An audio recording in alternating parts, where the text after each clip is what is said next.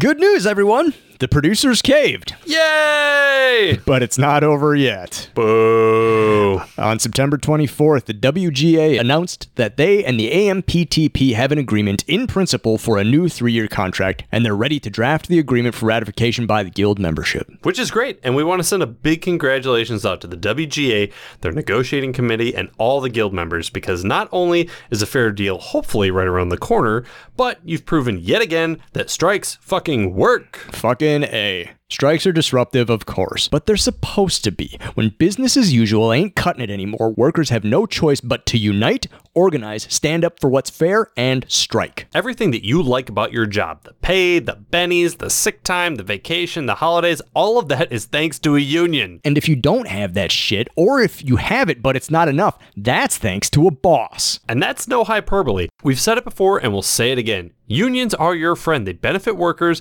and they protect labor from exploitation by the bosses. That's right. If unions didn't benefit labor, corporations wouldn't spend so much time and money lobbying to make them illegal. If something scares the bosses, it's good for the workers. All workers. Plumbers, Electricians. teachers, Truck drivers. animators, Auto workers. directors, Baristas. forklift operators, Writers. hotel employees. Strippers. Fuck yeah. And actors. SAG-AFTRA is still striking for a fair deal because the producers haven't come back to the negotiating table. So, Hollywood's historic labor movement marches on. So as always, if you can, toss some scratch to entertainmentcommunity.org. Hollywood isn't back in production yet, but it will be soon because labor is fucking winning. And labor will always win, as long as we stand arm in arm, picket signs in hand, in solidarity. You can cut down our shade, you can bust up our sidewalks, but you'll never break our spirit. Labor's rallying cry will ring out, they have the plant, but we have the power. I don't remember that one from the Communist Manifesto. It's from The Simpsons. I know. Hey, Adam, Lisa needs braces. Dental plan, right there, thanks to a labor union. Yeah. By the way, what clown said that eyes and teeth aren't just covered by your medical insurance? Why are those separate plans? You know what? It never made... Okay, here's the... So it's probably part due to the pharmaceutical lobbies, right? I bet you they're thinking, oh, we got eye doctors, why don't we have eye insurance? We got teeth doctors, why not have teeth insurance? You know, Hey, folks. In this episode, we will be talking about a character who is dealing with suicidal ideation. This is a comedy podcast, and we may be making light of the situation. Comedy can be a way to deal with dark thoughts, but if you or someone you know is feeling up against it, please don't hesitate to reach out to someone. Call 988 here in the States, or go to findahelpline.com. Needing help is not a sign of weakness, and we here at Lost on Lost want you to stick around. The world is a bigger place and a better place with you in it, and we love you. Hi, I'm JP. And I'm Adam. I've never seen Lost. I have. I'm told that it's good. I liked it. I'm told that it made sense. Sort of. But we're watching it out of order. So it definitely won't make sense. But it might still be good. Since we won't expect it to make sense, we'll still be able to appreciate each episode on its own merits as a 1-hour story. Sometimes 2 or 3. As opposed to just a fraction of an ongoing, sprawling, and increasingly complex tangle of relationships, personal stories, mysteries, mythologies, experiments, social dynamics, unnatural disasters, unanswered questions, and hot tropical hookups. Are you okay? I'm not sure. Because you lost me a little bit there at the end. Well, good, because I've been lost since the beginning. We're Lost on Lost. Ooh, welcome everybody to Lost on Lost. Hey, I'm JP Russell, and I'm joined as always by a man who's always got 39 bucks, Adam Busher. In that situation, absolutely. I would have 39 fined $39. Adam. Yeah. Do you have like a pen and paper near you? I just need you to write down something. Yeah, sure. Yeah, for the purposes of the joke, you have Yeah, a pen and paper. I absolutely Write do. this down. Area code 888-452-7381. I just need you to have that phone number just on hand. Okay. That's the phone number for Los Angeles County Animal Control, in case you've got any mad dogs around. Oh my God. Today we're talking about Genesis. Genesis is the pilot episode of Heroes. Our eccentric characters are various. Genesis takes place probably a day or two before the death of Charles DeVoe. Adam. Yeah. Do you have a recap? Of sorts. I'm, again, experimenting with my recap format. Let's hear it. The experiment for this one is I didn't write one. a bunch of people we don't ever get introduced to do some things in various places, and the time in which it takes, we are also unaware of. And that is the genesis of the story Heroes. Wow. You know what? That's pretty good, all things considered. I honestly, thinking back on it, when I realized that I'd forgotten to write a recap, what I did just then, is as good or better than anything I could have written. Yeah. But yeah, we have a guest. We've got a guest. Who could it be? Welcome back to the show, Lost on Lost faithful, Mad Dawg Mark Duntz. Mad Dawg. Woo, woo. Hey, guys. Mark, you were with us for Dave, episode 46 of Lost on Lost, where we talked about imaginary friends. So there's a parallel here between Heroes, which we watched, and Dave, which we watched back then. Really? In that sometimes a very average man like Tim Kring can have a rich and broad inner fantasy life, which he put to paper in creating the show Heroes. Did he? That was great. Or did he like take a bunch of Ambien and write it on a cocktail napkin and then pee on it?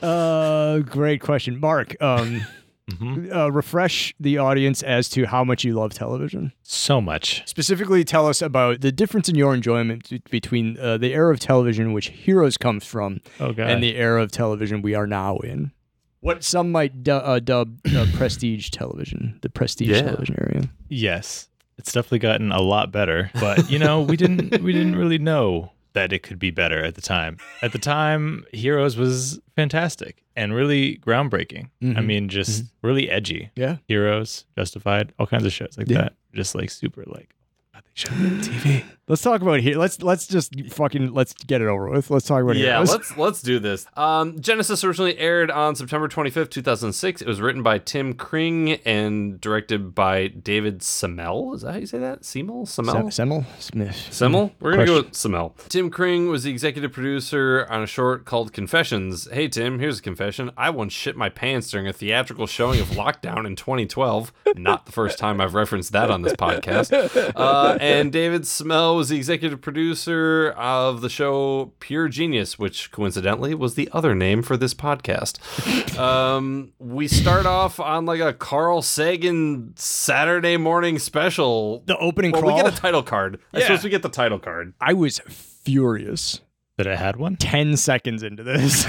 Just because that existed? The opening crawl, I don't know what it did to me. It was kind of fast, actually. It was a little quick. Part of me was just like, whatever you're communicating to me right now in this opening crawl, why aren't you telling me this in the show? Just show, don't tell. I was like, you're just telling me something. And it did not have the impact that you wanted it to have because... You're just against them in general. No, I'm not. Because sometimes they set a tone. This didn't feel like it was setting a tone. This felt like, here's some information that we were not going to bother to put in the episode. That's what it felt like to me. Listen, Always Sunny has a title card at the beginning of every episode, and it's fucking awesome. Yes, exactly. Because they use their title cards as part of the joke. As a punchline, yeah. This, not so much. There's something about the animation of the crawl, and there's a bunch of like, there's a lens flare at one point, and there's some motion tracking at some point. They all look shockingly similar to like 2006 After Effects like pre-made plugins. Like, somebody didn't actually animate them. They're just like, oh, this shit's just built into After Effects. Fucking render that shit out. I can't prove that because I don't still have my 2006 version of Apple Motion or After Effects, but I'm pretty sure these were built in. Not as much of a coincidence as you think. Yeah, so there's this infuriating opening crawl, and then we see the dad from This Is Us on the building. Is that who that actually is? Yeah, Milo Ventimiglia. I never watched This Is Us. Yeah. In the however many years between shows, does his acting get any better?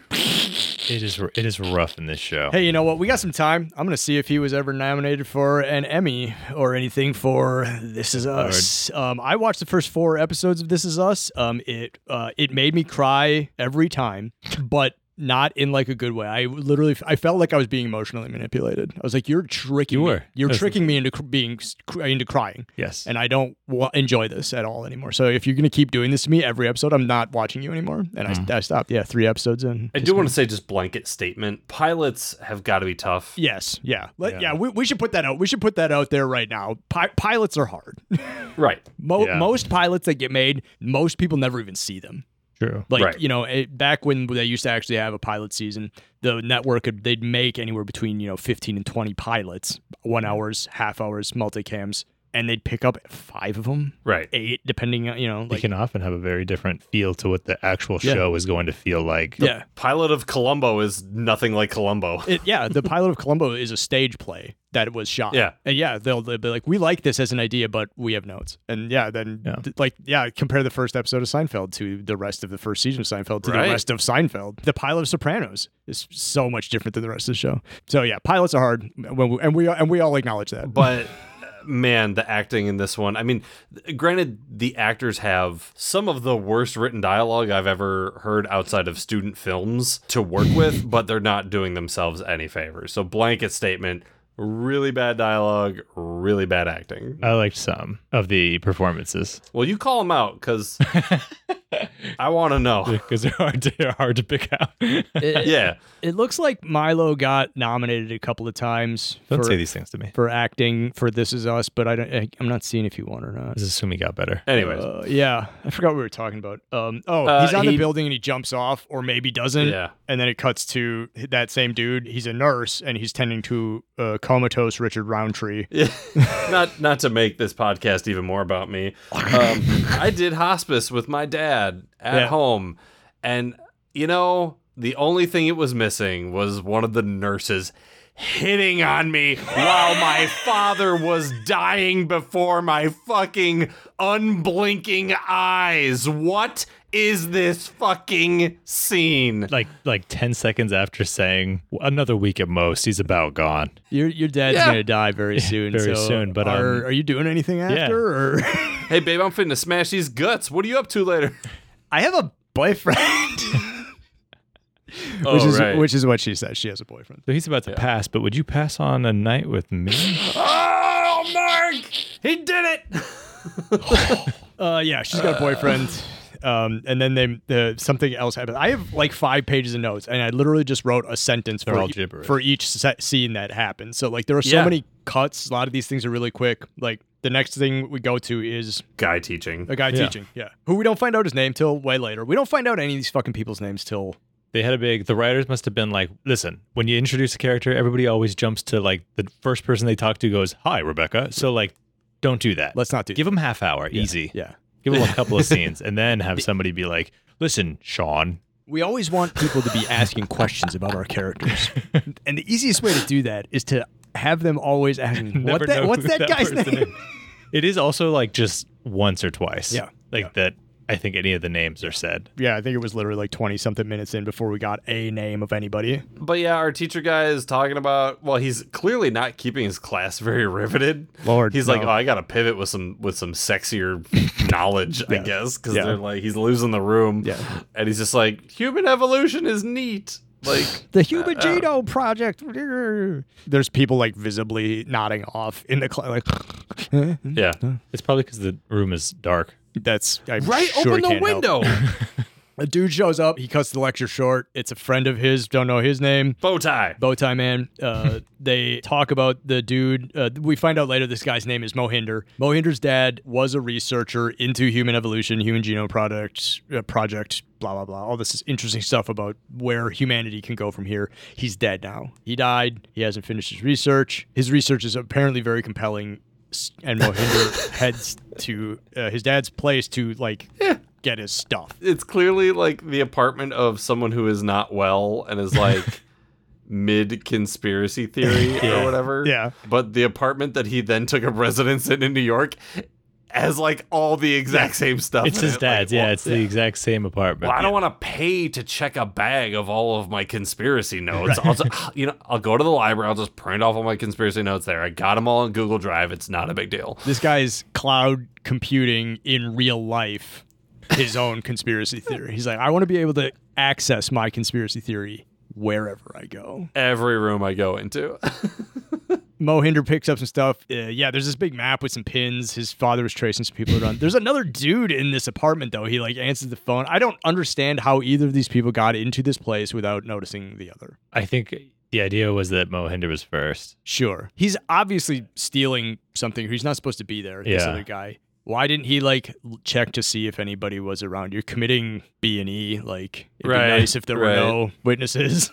Yeah, I didn't check the rooms first before taking a phone call. Very interesting. Yeah, exactly. I check every bathroom stall before I take a dump at work. Like, I situationally aware. OPSEC. Nobody's getting the drop on me. You got to know whether you can leave the door open or not. Right. See, Mark gets it. We cut to Las Vegas, the city that never sleeps or something. Never works these days. That's what I'm reading in the headlines. The city that is certainly not going to have water soon, much like Phoenix and Tucson and Reno. That's a better joke. Is it Allie or Ali? Allie. Allie Larder. Allie Larder. They're, Looking great. that is a name I have not heard in a long time. Ah. And I got to tell you, not bad. Literally, after the first two scenes, I was like, this is going to be a long fucking 53 minutes. And then 7 minutes in, we hit this, and I was like, yeah, all right. All right, maybe. All right. All right. She didn't get cast as Shannon on Lost, so she landed this gig. She would have made such a good Shannon, though. Oh, for sure. She's a cam girl. She's a sex worker. We support sex workers here on this podcast. Hell yeah. All labor has dignity. Amen. I support them all the time. $39 a time. I like that her deal aspect. You know what I mean? Yeah, Like, how long is 20 minutes? Not for you? Not 40. Yeah, No. $39.99. $39.99. Yeah. But yeah, the timer goes off. She's like, she's about to show him the cake, but then his time's up. So she goes over and types into the thing, hey, more money. He's like, come on. And she's like, no. And he's like, you Come on, bitch. baby. Which is a kind of a little microcosm of what it's like to be a sex worker. Yeah, but typically when somebody pays me $40 to jerk off, I at least jerk off a little, like... JP's personal. We are lostandlost@gmail.com. Yeah, so she deals with the cheap customer. She hears some whispers. Yeah. She sees her own reflection in the mirror. Yeah, this confused the piss out of me. And, now understanding that she's got, a Dr. Jekyll, Mrs. Hyde thing going on, it's like, you need to make the reflection look different. More different. Right, because she just kind of has an apathetic look, and so does the reflection. I was like, well, I can't see them both at the same time, so I don't see that they're not matching up, really. So, Yeah, that was one of my biggest points of confusion throughout was Allie's... Turns out her name's Nikki. Allie's whole thing. I think that's the only time, though. After that, the reflections become starts more moving different separately. Yeah. I missed that. I was staring into the middle distance. Right, yeah. You were elsewhere. I was in my mind palace. Don't come in. I'm cleaning my... don't come in. I'm cleaning my mind palace. I told you to knock before entering my mind palace. We don't have a shirt. That's going to be it. Oh, God. Allie's got a child. Allie has a person working on their master's degree. Yeah, sort of. The child is attempting to act like he's working on a computer. He's really just holding a soldering iron. Correct. Yeah. Right, you're making a fucking, what do you say? Was it a motherboard or a He logic said board? a logic board, The which logic I don't board on his know computer was shot. if that's a thing. And a logic board's a real thing, but I'm like, dude, you need lasers to etch those. I wonder if anybody in the show will have a cool power like laser eyes. It was a bit hacker man. It was kind of just like, oh well, I've got to hack into the mainframe, but of a 12-year-old. Yeah. Yes, he grows up to be hacker, man. Fuck yeah. The lost connection here is that this little boy building this computer is reminiscent of any construction project that Charlie is involved in on Lost. He's building something. Couldn't tell you what. I'm just curious if at some point that the kid that plays her son suddenly was getting too pubescent and they were like, oh, we gotta get rid of you for a couple of seasons. I feel like, yeah, actually. Yeah. I mean, some characters. The show definitely has a characters that come in and out. Yeah, it is like cast turnover. It's like it's an ensemble in a very pure sense in that most of the characters on the show don't stick around the entire time. Yeah. But this show doesn't suffer from the problem Lost had, in which every episode of Lost is roughly a day on the island. So 3 seasons into Lost, That's fair. 3 years between Walt David Kelly being cast and acting. He hasn't grown 2 years like this show. Although this pilot is supposed to be like at max 2 days. Right. Like at max 48 hours. Like, I was thinking like 36 hours at the most. And it can kind of, because it goes from New York and Texas, they kind of just like... And Japan. So like... Japan. Yeah. So it's like all roughly the same time period. Anyway, Ali Larder being hot. Yep, she's got to get the kid to school. There's some dudes looking for her. They have to sneak out the back. He's kind of salty to her about her line of work. Kid, give your mom a break. She's a single mom just trying to make ends meet, you know? Yeah. Well, and especially when you find out that she had to donate $25,000 just for him to get into school. How bad are the public schools? You know what I mean? In Vegas? Right? She later says they didn't know what to do with him. The kid's probably some sort of fucking hacker man genius, right? I know, Like, that's the idea, but like, what is public school going to do? Be like, hey, stop doing that. I noticed that you're like smart. Can you rein it in a little. Yeah, can you rein it? Like, there's no way. He's probably fine. For $25,000, move to a place with better schools. Yeah, Right? Right. You're a cam lady, cam woman. I know that's the actually you can do that anywhere. Actually, dating this show so much because in 2006 as a cam girl, you have to take out a loan from a loan shark just to get your kid into school. Now, being a cam girl could buy you 7 Lamborghinis that month. And it's the easiest thing to start doing. You don't have to remotely do 20 minutes. You can do a 1-minute thing, and that'll take care of your month right there. Yeah. I read a thing on Twitter how this woman was taking secret pictures of her mom's feet and then put them on Foot Finder, and then she sold all the foot pics of her mom and then like bought her mom a car. That's genius. And I love that. I've never wanted to kill myself more. Speaking of killing herself, we cut to Odessa, Texas. Again, this is a place that's not established till a little bit later. We find out later this is Odessa, Texas. Hayden Panettiere is a cheerleader. Panettiere. Whatever. What do I know her from? Heroes. I'm signing off the fucking call. Anywho, she throws herself off of like an iron Some bridge, sort of scaffolding, yeah. at like a abandoned smelting factory or it's something. Like 35 or 40 feet, probably. Yeah, and the fact that it doesn't cut is decent. Like it's I feel like for the time for 2000s cable TV at like 7 p.m. Yeah, having just a girl just jumping off of a thing and then just like kind of not cutting and or alluding to it was pretty, like, I feel like at the time we were like, this is the edgiest show I've ever seen. And I thought the effect for me was like the only effect, the visual effect that kind of worked. Yeah, I was it's like, because the entire thing has that old footage, the camcorder, camcorder, the found, So that really lets them lets them hide that, like the wound on her face disappearing. That lets them hide that way better. Yeah, she. The thing that bothered me was huge crush of mine, by the way. Yeah, I just wanted to point that out. Hayden Panettiere has been Hayden Panettiere. really her, not the AV kid, not the past version of JP. Got it. I was gonna say also, just like the past version of the three of us. No, I mean I see a lot of myself in him, but no. Oh yeah.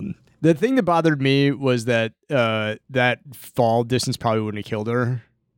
It would have been just pain. She would just lay there in pain for in a lot of pain. Like a few hours. Yeah, she'd been messed up. Yeah, and like Mark said, we just watched this like a couple hours ago. Mark said, had she been left alone there, maybe that would have killed her, but like she wouldn't have died on impact. Yeah, which is the worst way to do it. Right, slow and painful in Odessa, Texas. Come on, John Locke got thrown out of like a 300-foot friggin' window, and he was totally fine. Relatively fine. Oh, she says like this is the 6th time I've tried to kill myself. And it's really pissing me off that it's not working. So, cuts back to New York. Milo from whatever he goes to talk to his brother and tells him that he has a dream about flying/falling. His brother's running for office. His brother, we find out later, his name is Nathan. We do not find out now. Makes a Roger Clinton reference, which was. For 2007, man? Yeah. It's actually kind of hard watching the two brothers act together because one is dramatically better than the other one. And that's not even really saying that the actor who plays Nathan is absolutely just killing that either. It's just the bar is very low. The bar is very low. The bar, you don't even need to fly over it. You can just step over it. But if you needed to fly over it, The dialogue is so bad. I don't know who I'm supposed to be rooting for in each scene because, like, I get it. Like, he's a politician who only cares about his career. It's very obvious he's supposed to be the Right. But your brother's coming in and telling you about his dream. Do you know how fucking annoying it is to have to listen to somebody else explain their dreams? Right. of how they're supposed to be special. Right. Yeah. Like, imagine working for the last 14 hours straight, no sleep, and then worrying about your mother stealing something to ruin the hard work you've put in for the last decade of your life, and then your brother comes in and goes, "I think I can fly. I saw it in my dream." Yeah. Like, you'd be like, "Go home. Get out of my life." office. The whole thing gave me Black Sheep vibes. Fucking Chris Farley and Tim Matheson. Yeah. Yeah. You gotta fight for your right to vote. Oh yeah, kill Whitey. Now, whether this guy wants to take away women's rights or whether he wants socialized healthcare, we don't know. I know. He's a villain purely because he's Because he's a politician. Yeah. And he's a shitty one. 10 points back, 8 days away from the You're not making it. Yeah, you're not making it. Bow out. Time to start packing that shit up. But yeah, the Roger Clinton thing made me laugh pretty hard because I feel like the audience for this show isn't going to understand the Roger Clinton reference. That's the weirdest thing, which is so far the audience has actually kind of been people who just want to see Ali Larder. Yeah. And Hayden Panettiere. And Hayden Panettiere. Cut back to Claire. They're leaving the scaffolding. Nothing. Yeah, she wants the tape from him. And then this is where she says, "I'll talk to you in front of people at school as payment." Like that's how she's. Yeah. And that's kind of all that. He takes the tape and her ribs are sticking out. Yeah, that was cool. I don't like the writing of her dialogue in this scene because it starts with "I'm so depressed," and then she proceeds to name a bunch of things that she's very stressed about that she cares a lot about, which you just don't have when you're depressed. Right. Then he says, "Why are you freaking out? You're still going to be popular. Just because you're immortal. One, nobody's going to know you're immortal, and two, you're still going to be popular." And she says, "I don't care about being popular. Big stressor you have coming up is homecoming.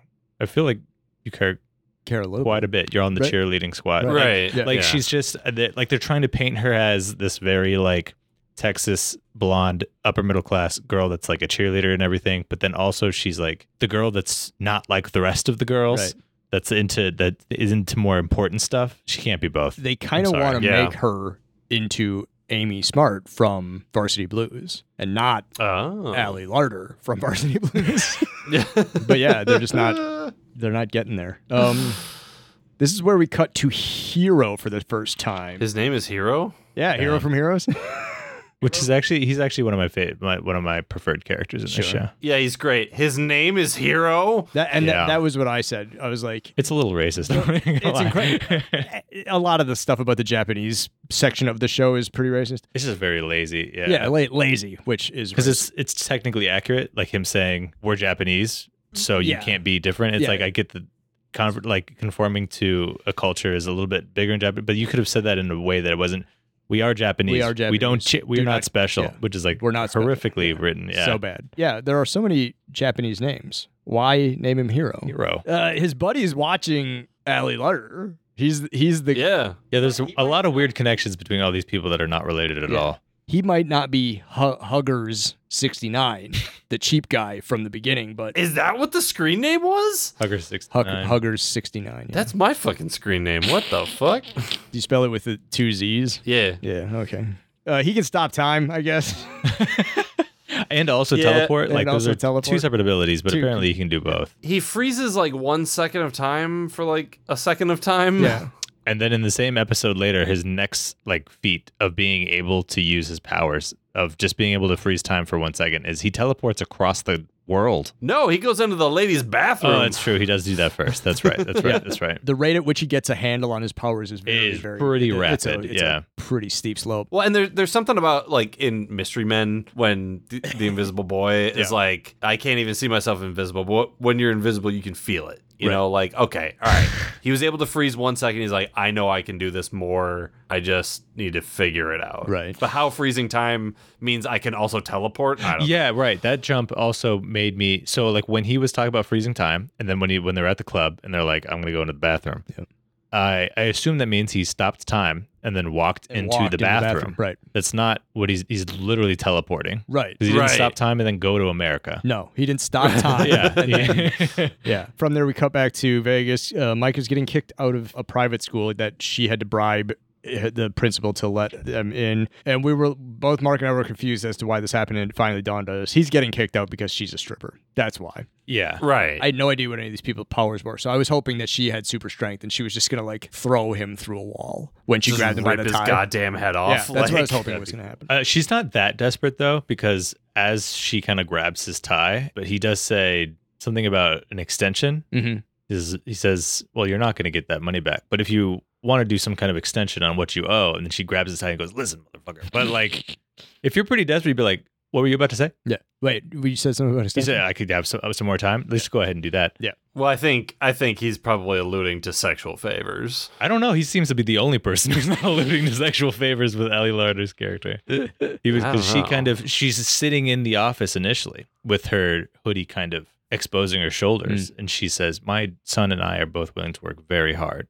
and he says, "No." And she's just like, okay. And then she fixes her hoodie back up, and she's just like, okay, so like, what's the problem? Yeah. Then? If you're not trying to fuck, what are we actually Yeah, doing she's here? like, so then what are we doing here? And he's just essentially kind of just like, I'm kicking your son out.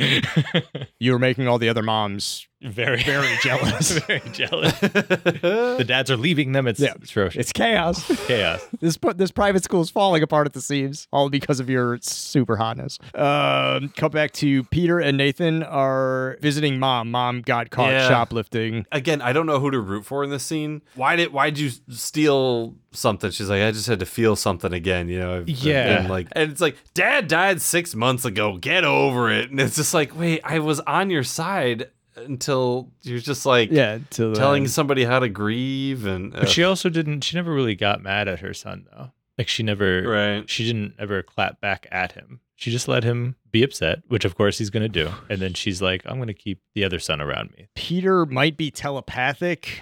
Maybe is the sort of the vibe we're getting. Like he thinks he can fly. He has dreams. He heard his brother get hurt. Yeah. Sort of just for me muddying the water as to what's actually going on with yet another person. To introduce like this many characters and all of them having a different power and kind of not, and like as the viewer trying to like, we go like keep track of all these characters and all these different powers that they have, to have 3 different characters that are like introducing multiple powers is pretty wild to do. Agreed. I can set things on fire with my mind, and I've got 3 ping pong balls up my ass. I could always fit the 3 ping pong balls up my ass. It's like, I don't think that first one's a superpower there, champ, but let's hear more about that second one. I'm willing to pay upwards of $39 for 20 minutes of your time. Boy, the mom, the last thing she does, I thought she slapped him across the face, but she very like gently. But it's just kind of like it had no intention behind it. I didn't understand what the slap was supposed to convey. I don't Was get this it. like a pat on the cheek kind of thing, like a you or was it like I am angry with you, but I don't want to hurt you? It's kind of like and we stop can't being fake silly. It didn't make. Yeah, but it was. I just didn't understand the intention. But yeah, she absolutely slapped him. Cut back to Allie. She brings Micah to a friend. This is the scene in which I think Allie is the only person in this show who does any actual genuinely good job of acting, and that's just her performance in this scene where she's talking to what is assumed her friend. We have no clue who it is. I thought it was like sister. I got it could be her sister. Yeah. I was thinking sister or maybe mom. I was hoping sister or friend because the age difference was. Again, it seems like the writers didn't want to be those kind of writers that just like said everything to you right as it shows characters for the first time. You're like, this is the sister named Ashley, so that it doesn't do that. So then they go the other way, and you're just like, who was that? Because the easiest thing is as the car's pulling up, Micah, the child, goes, "Why are we at Aunt Sally's house?" And then she says she's going to watch you for a little bit while I go do a thing. Then all of a sudden we find out that person's name and their relationship. Boom. But then the writers don't want to do that because they're trying to do something. Right. Be mysterious? Well, they're fucking nailing it. They're nailing it. The thing that happens here that fucking just pisses me off, the woman who opens the door, she does a really nice job. You know, she's like, well, how long this time? You know, like a couple hours. And then she tries to pivot quickly to the kid and be like, hey, there's ice cream in the fridge, you know? And the kid does the like young Sheldon thing where he rolls his eyes like he's an adult trapped in a child's body. I'm like, yeah. He has super intellect, most children that have super intellect still just act like children, though. Right. You know what I mean? Yes. Yeah. They're still as excited about ice cream as a regular child that age. Exactly. Right. Yeah. I'm 36. If somebody walked in here right now with ice cream, I'd be fucking elated. They're not like, I'm too smart to enjoy ice cream. Be like, oh, Rocky Road. How prosaic. So the next scene is there's a fire, a train derail fire thing. There's people trapped. She saves a guy, runs off. I was distracted by the fact that the firefighters weren't wearing their turnout gear correctly. That was the thing that I was bothered by. They do the thing where we know that she's got like super strength and she can heal and all this stuff. She's able to run in to the burning car. She saves this guy who was trapped in there. Apparently the smoke inhalation, she's immune to that as well, I guess. I was upset at first that, like, you know, not that I want to see someone running around naked, but, like, you know, it's the Superman, like, why don't the clothes get damaged sort of thing. They keep the blood on her, though. I've noticed that. Like, she just, like, has blood on her cheerleader outfit like, the whole time. They do put some fire on Claire as she's coming out of the thing, but, like, they make it look like the firefighter put her out really quickly so that, her outfit continues to be undamaged. It's like, okay. Right. If it were so hot that it would, like, evaporated all of her clothes, like, there's no way the guy would have survived. Right, yeah. So I suppose it's hot, but it's not that hot. Like, he's going to die of smoke inhalation before the flames get to him. Yeah, because obviously he, like, fully was able to run out. Right. Because she's not going to just carry him out of there. Well, maybe she's got that super strength. She might have super strength. Cheerleader's got fucking strength to him, dude. I mean, she's a flyer, though. She's not a base. Like, oh, that's fair. Okay, so the fire, she saves the guy. Scotty's coming. Scotty the firefighter. We cut back to New York. Mohinder has arrived at his other conspiracy apartment. And definitely not the same set as his dad's apartment with a different window. Right. It appears to have also been ransacked. Maybe whoever got to Mohinder's dad's place in wherever the University of Madras is also must have gotten here. But Mohinder starts putting his research. He's going to pick up Dad's research from where he left off and get to going. As he's picking through the wreckage, he finds a tape that says Sylar on it. Sylar. Wow. Cut over to Isaac. Isaac is the woman from the beginning. Yeah, my face blindness was kicking in, dude. I couldn't tell if that was her or not. It took me a second, too. I thought we were talking about the mass amount of just white guys with dark hair. That's true, because I didn't. I think the main cast of this show. And because the scene was so poorly lit, I thought that this was Zachary Quinto, and I thought that this was going to be Sylar. But it's not. It's a dude named Isaac. There's more, too, that aren't even introduced in the pilot. Yeah. There's like 3 more, like, late 20s, early 30s white, dark-haired guys. Dark-haired guys with scruff, Yeah. We're just getting started. He's a painter and a heroin addict or something. Some kind of addict. Some sort of addict. He's freaking out. He's painting premonitions of accidents and stuff. And he's like, I got to get back on the horse because if everything's too weird. It was when I'm on drugs, I'm way less creative, and then I don't see all this horrific shit and I have to paint it. Right. They really skim his introduction to his character. Yeah, it's just like a rock skipping over a pond with this dude. He's like heroin. The scene's really more about her than him. But then she says something like, "No, you can't go cold turkey." Yeah, you absolutely can. Let me help you can and you should. Yeah, you absolutely should. Yeah. But more importantly, every male in this girl's life is a superhero. Yeah. Every single one she knows. Well, I don't know if you know this about white men. We're all superheroes. We're all special and more special than other people. Is Richard Roundtree a superhero? Do you know? I'm pretty sure. The comatose dad? He is. His superhero power is waking up from a coma. Here's the deal. He's in 3 episodes of this show. 1 is in a flashback, and they learn that he does have some sort of like telekinetic powers or something like that. Okay. They never address when he actually dies. Nice. According to Heroespedia or whatever. Sure. They're just like, yeah, he dies at some point, like off screen. Awesome. That's so cool. That's really awesome and cool. It'd be cool to have the superpower of waking up from your coma and knowing everything that happened while you were in the coma and be like, you just hit on my daughter right in front of me. Right in front of me. Yeah. Right in front of me. What is that, man? I'm going to throw you out this window. Ah, son of a bitch. We got to Peter talking to his brother again. Seems to happen a lot. Yeah. About getting a job problems or like whatever, and like grief, the mother and whatever. It doesn't that's just kind of where it starts off. The point is reinforced here that they don't get along, whatever. He gets into Mohinder's cab. Mohinder is he had to tell his super that he had a job. He's going to drive a cab to get the apartment. In the same day. Happens like that. And then this is where they have a discussion about how Peter feels special, and Mohinder kind of humors him a little bit, but he's not having it. I like the fact that Mohinder does not realize that Peter is probably one of the people he's looking for. Sure. It's good. Because, like, it would be really cliche and trite and dumb if he was like, I saw a picture of this generic white man in my father's apartment. I think you are telepathic or whatever. Wait, you wear a long sleeve thermal underneath a t-shirt? You're just the man I've been looking for. Quick, tell me about your dreams. This is where we have our classic mid-2000s music montage. Ooh, yeah. I thought this was the end of the episode. It usually is. It usually is. It usually is. But- It definitely is with Scrubs. Yep. Because it was at the 30-minute mark, too. It was at the 30 minutes. Right, Though, 'cause yeah. It started going. And we were like, is it over? I was like, no way. There's got to be more. And yeah, there's 20 minutes left in the episode. I got real sad. But yeah, the fucking eclipse happens, and I was like, oh, is the eclipse going to be like when everybody fucking activates? Right. Or Some sort of like, catalyst for action. It is unrelated, I think. Seems to be. Seems to be. it's the logo for the show, and it's unrelated. yeah. Cool. Neat. This is really good writing, guys. This is a not bad song though. Yeah, the song's The, fine. the type of music that I like a lot. So I was like, all right, cool. Come back to Nikki. She goes to her house to get some things or whatever. Yeah. And then some the thugs that she owes money to are there to get Bamboozle. and sexually assault her. Oh, that too. So that's neat.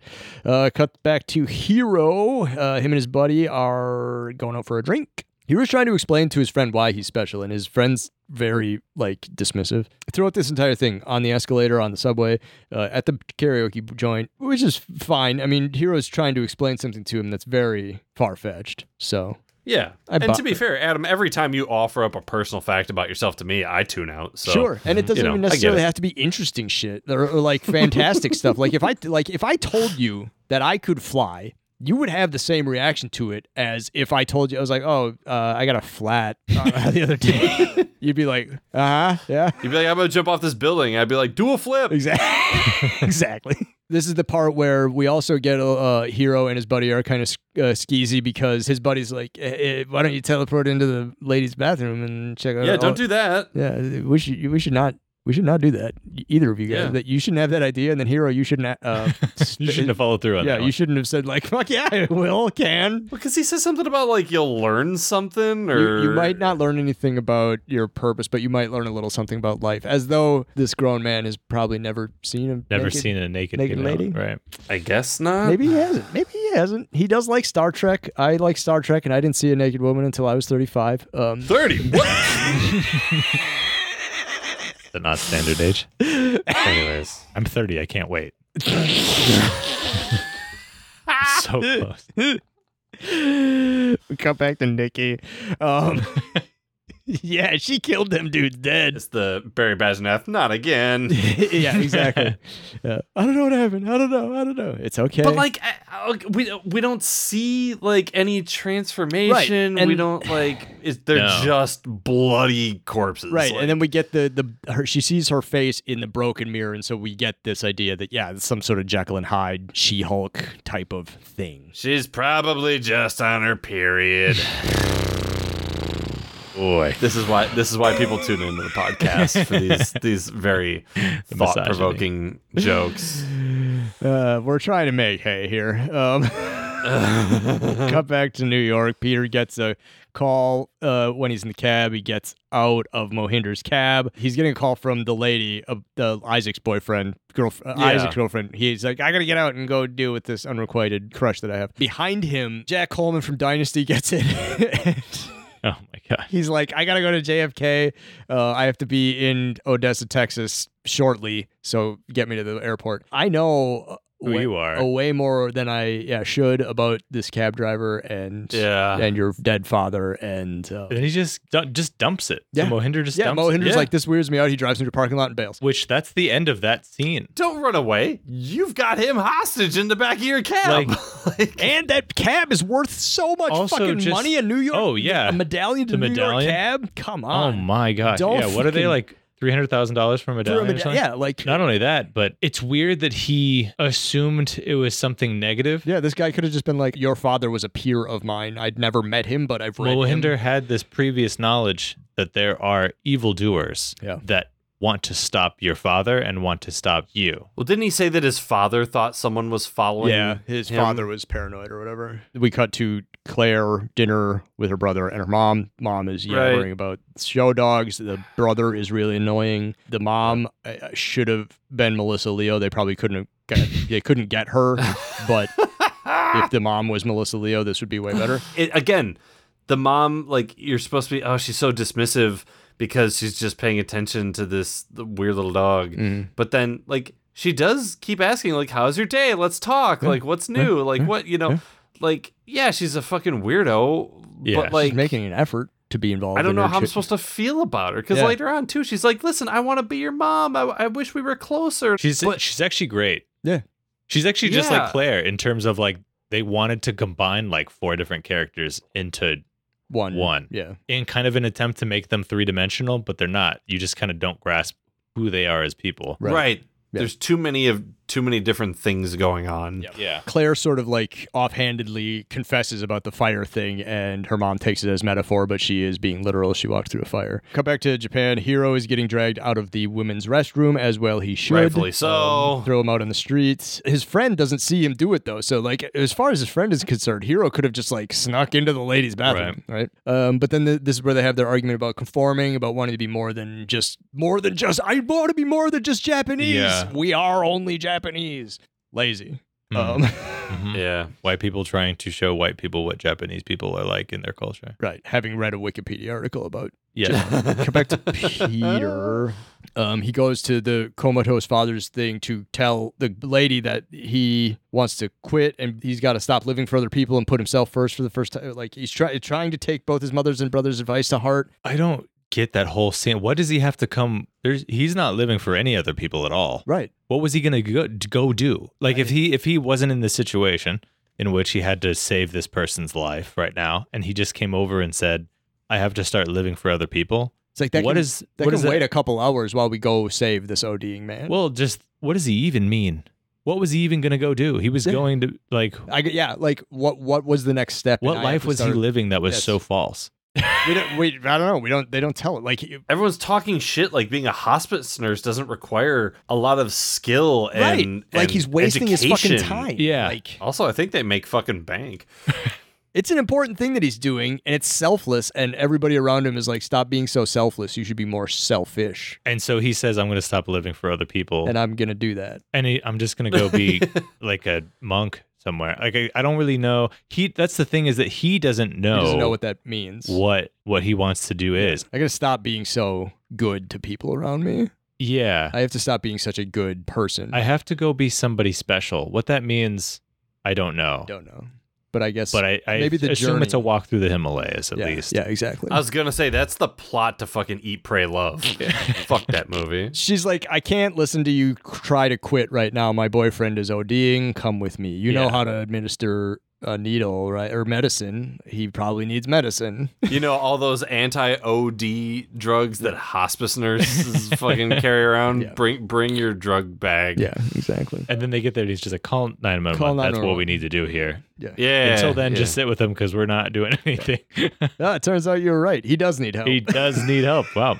I'm glad you seeked a medical profesal for this. The next scene is Claire putting her hand in the garbage disposal. Yeah. And Which then- she's very silently takes, by the way. Like, she just goes like, ah, I literally could not watch that. That was dang, that would have hurt. that terrifies me. I mean, it's like no person on this planet could just not make a sound. Right. And then just turn around and be like, oh, hi, Mom. Sorry, what were you talking yeah. about? While your hand slowly reforms itself. Yeah. The practical effect was really cool, though. It's I actually- like the hand. it was Pretty well done. Man. horrifying. Yeah. But like, yeah, this is more mom trying to like build a bridge. Like, I know, come on, great like, mom. Yeah. And she's and Hayden's not necessarily that unreceptive to it. She's just like, there's a bigger thing underneath the surface here, and we Yes. discover what it is at the Right, end. She's like, yeah. I am old enough to know who my birth parents are. It's like, oh, okay, she's adopted. Everything's weird because of the your relationship is strange because of that, and it hasn't been dealt with. Okay, cool. Megan, we've been married for many years, and I love you very much, and I think it's time that we have a child. And also, I'm a centaur.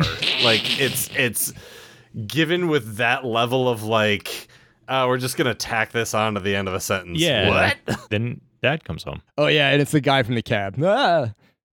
That was kind of cool. I dig that. Like, oh, here's some weird connection. Because of the timeline problem that this episode has, I was like, how did he get from New York to Texas so Yes, quickly? And then, that's the and they could have made that's the cleaner. what really makes it off.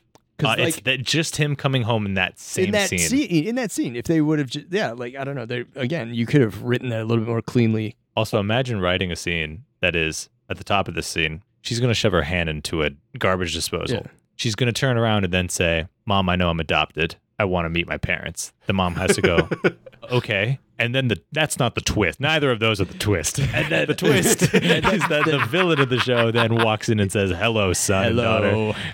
Hello, family. Hello, Daddy. I've missed you so. So then we come back to Hero. This is where Hero's on the subway. And he's under the clock. The clock shows like 11:49. Then it starts to roll forward really quickly, and then it stops at 1 o'clock. And then he is in Times Square. Neat. Hero can control time and teleport. He has 2 powers, I guess. Cool. Good to know. Good to know going forward. I'm sure that will be important. Cut back to New York, or I guess we're in New York. Yeah. Peter sees Isaac overdosing, so he helps him call 911. Everything's gonna be fine. But then, so she does all the work after he's like, yeah, that dude's dying. He literally just gives advice. and then he wanders off because he gets distracted by one of Isaac's paintings. And one of Isaac's paintings is a very comic book-like drawing of Peter flying off of a building. He sees it. He sees it. There is a man dying of an overdose, like 3 feet behind him. Yeah, but there was a guy dying in the room in the first scene, and he couldn't really focus on that either.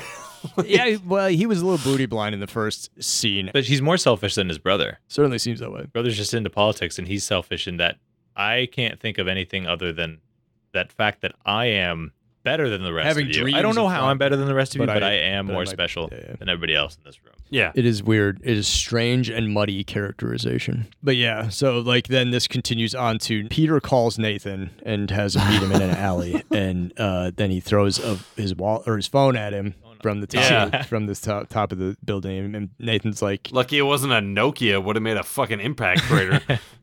and this is the point at which I said do a flip. But yeah, like he's gonna be like, hey, you don't believe me, so I'm gonna prove it to you. I can fly. And he jumps off the building. Which, by the way, if he does do it successfully, land, and then go like, see, I can fly. Yeah. No more phone. Phone's broken. Gotta go get a new phone. Gotta go get a new phone. Which is like so crazy. The brother would have been like, that's really magical of you. I'm not paying for a new phone. You do for not you. have to. You do Yeah, I'm not about to have say, $100 says his brother paid for the phone and the phone bill. Yeah, you can fly. That's awesome. Why don't you fly us over to the fucking T-Mobile store, you fucking dork? It turns out Peter probably can't fly. No. Peter's probably telepathic or something like that. He has premonitions, visions, whatever, because he is saved from falling to his death by his brother. His brother, Nathan, the politician, can fly. Yes. This is what he was having a premonition of, thinking he could fly because his brother's flying with him. Right. Yeah. He probably was having a dream of falling off the building, and the flying part, well, yeah. Yeah. And this effect of them flying is pretty god-awful. Yeah. It is rough. So this is the end of the episode. Let's just say right away, did we like it? Was it good? And then we'll all talk about why we didn't like it.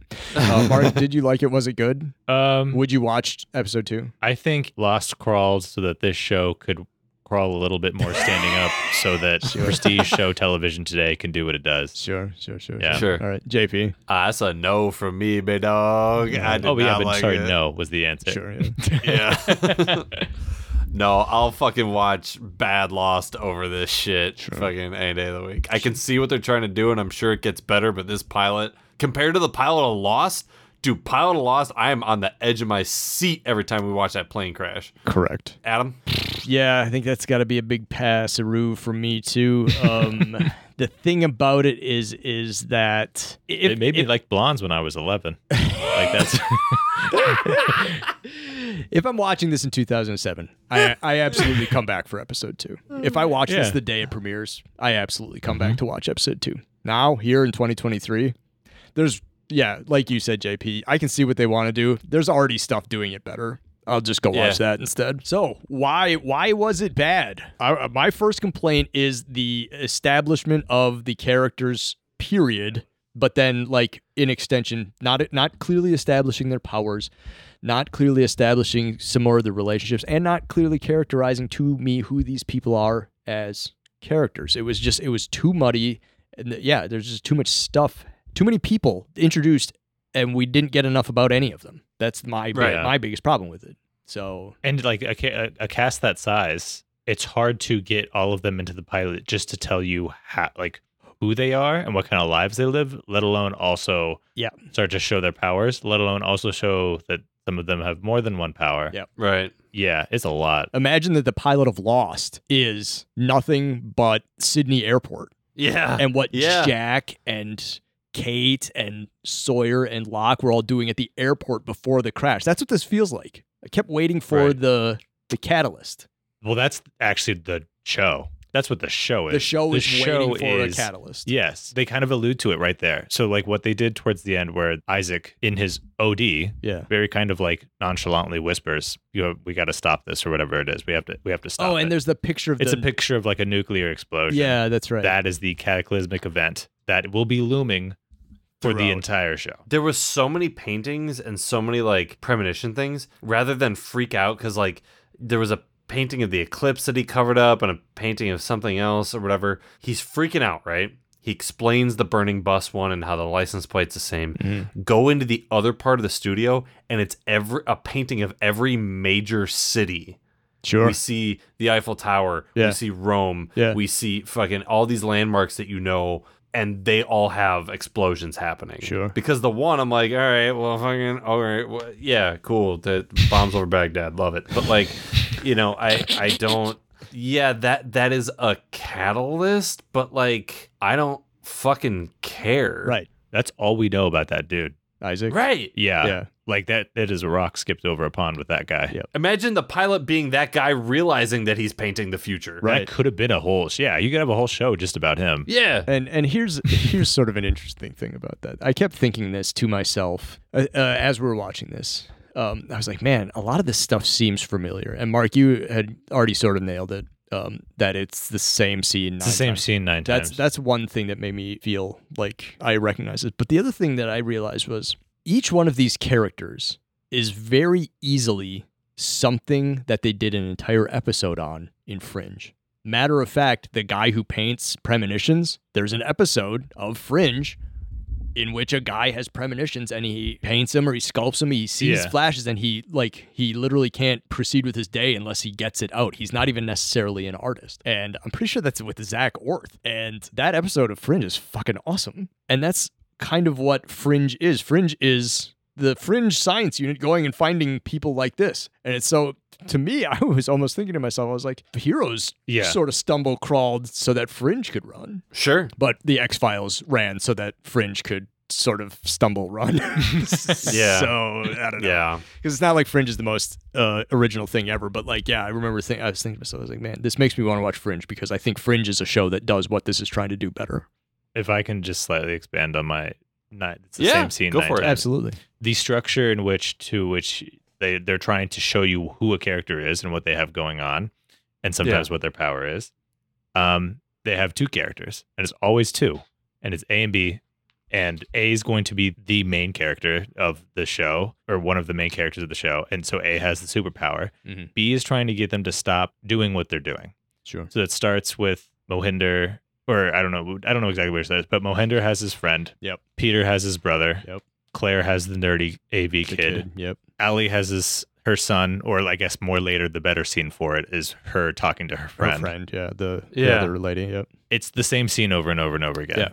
Yeah. It really is. It's Isaac and his girlfriend. Yep. Yeah. It's just the same scene where the main character has something going on that they need to, they're trying to figure this out. Mm-hmm. And then they have a friend. It's essentially just shoving the information at the viewer by saying it to the main character. The main character will be like, I have to go do this. And they'll be like, no, Frank, you can't do that. Your dad did that. And you're going to follow in his footsteps. And then, so you're like, now I know a lot more about this character now. Yeah. And it's just that kind of on repeat for 45 minutes. Yeah. And that's why when you're doing screenwriting, it's important to like, all right, I got my script done. Now I have to do the subtext work. Yeah. And so that like, first of all, you figure out, all right, but what is this really about? But then also you see when you break down, all right, what is this scene at its core? And then when you see, oh shit, I did the same thing 9 fucking times. Oops. Right. Yeah. Maybe I should have somebody do something a little bit different. Yeah. From my understanding, it's not just the same scene 9 times, because I think we said this at the top of the show. This is like a real ensemble show where most characters don't stick around for the entire run of the show. People are introduced later. People are introduced, they leave, they come in. We haven't met most of the characters that go on to be important in the show. And every time they come in, if they introduce them like this, I can understand why this show had such a fall off as far as its popularity. That and Heroes was one of the shows that was affected by the 2007 WGA writer's strike. I think they had an extended hiatus so that when they came back from the break, from the strike, they had to do like a lot of repair work as far as people's memories and stuff like that. So Sure. I think from what I can tell, I think the cart was already detached from the horse before the strike was coming. Yeah, because if you kind of, I don't know whether it was or not, but if you guess that this show was pitched in the standard way that shows were pitched back in the 90s and 2000s, is that this pilot was written and given to somebody, and then the rest of the season 1 was written separately. Right. With a bigger team, probably. Yeah. There's a list on the Wikipedia page of important characters and their abilities, which is kind of neat. I would much just rather read a book about the X-Men. Well, and that's sort of the flavor too of the show. The show tried to be like a comic book, but television is an inherently different medium than comic books. Some of the stuff they tried to do in there was visually kind of interesting, like the positioning of Hero and his friends' subtitles when they were speaking to each other. I liked how they did that, yeah. Yeah, visually they were creating a style, but they will never be able to completely mimic the feeling of a comic book by watching a TV show. The closest they've ever come, that I've ever seen anyway, was probably Into the Spider-Verse. That felt kind of like watching a comic book. Even something like... Scott Pilgrim. Scott Pilgrim, very cool, but I love, and that's that gets pretty close to mimicking sort of a comic book style. Sin City, that was the one I was searching for. Yeah, these do a very good job of creating a very, very specific style, and this show at times very much just feels like a standard broadcast television show, and then they occasionally put a little bit of comic book flavor in it, and it's like, don't dip your toes, go ahead and lean in, and that'll make something really interesting. So, Mark, thanks so much for taking the time out of your busy schedule to watch Heroes with us. We'll have you on for a much better and more fun episode of Lost on Lost soon. Any plugs? Yeah, I got them last year. Yeah, they look good. Thanks, man. Is that why you had to go to Turkey for that week and a half? Mm-hmm. Jesus. It was. You should have seen me and everybody else with bandages on their heads on the plane. I thought it was your back hair. Anyways. Well, that's where they took it. Right. No, I thought that's where they put it. Oh, you got hair plugs on your back? You know what? I could definitely convince somebody of that. JP, what are we watching next time? Here on the I'm actually pretty excited on Lost for on this. Lost, the Lost Effect. Yeah, on Lost on Lost, the Lost Effect. If you want to be lost on the Lost Effect with us, we're going to be watching Season 1, Episode 1 of Fringe, just titled Pilot. Yeah. Classic. I'm very excited to talk about Fringe too. Fringe does rip. Yeah. Adam Haas will be coming back. That's one of his favorite shows. Yeah. And, we'll be chatting with him about a little bit of Fringe, little Pacey. Cool. A little bit of John Noble. Yeah, that guy. From he's so fucking good. Well, thank you for tuning into this episode of Lost on Lost, the Lost Effect. I'm Adam. I'm JP. Do you have any idea why we're not talking about Lost and spending our time watching Heroes? Nope. Me neither. Lost on Lost is produced and edited by me and JP. We wish to acknowledge that we live, work, and produce our show on occupied land. Burbank, California is located on the traditional tribal lands of the Tongva, Chumash, Kizh, and Fernandino Tataviam peoples. Milwaukee, Wisconsin is located on the traditional tribal lands of the Peoria, Potawatomi, Miama, and Ho-Chunk peoples. And Lost was produced in Hawaii on the lands of the Kanaka Maoli. Visit native-land.ca to learn more about the land you live and work on. You can engage with us on IG, Facebook, Facebook and Twitter at LostOnLost1. You can also email us at wearelostonlost@gmail.com or support us with dollar monies at coffee.com/wearelostonlost. Thanks to Lostpedia and its community of contributors, Danny Schmitz, Random.org, and as always, you the listeners for tuning in. We're hosted at Podbean. You can hear us there or wherever you get your podcasts, except MySpace. We're not on MySpace. Yet.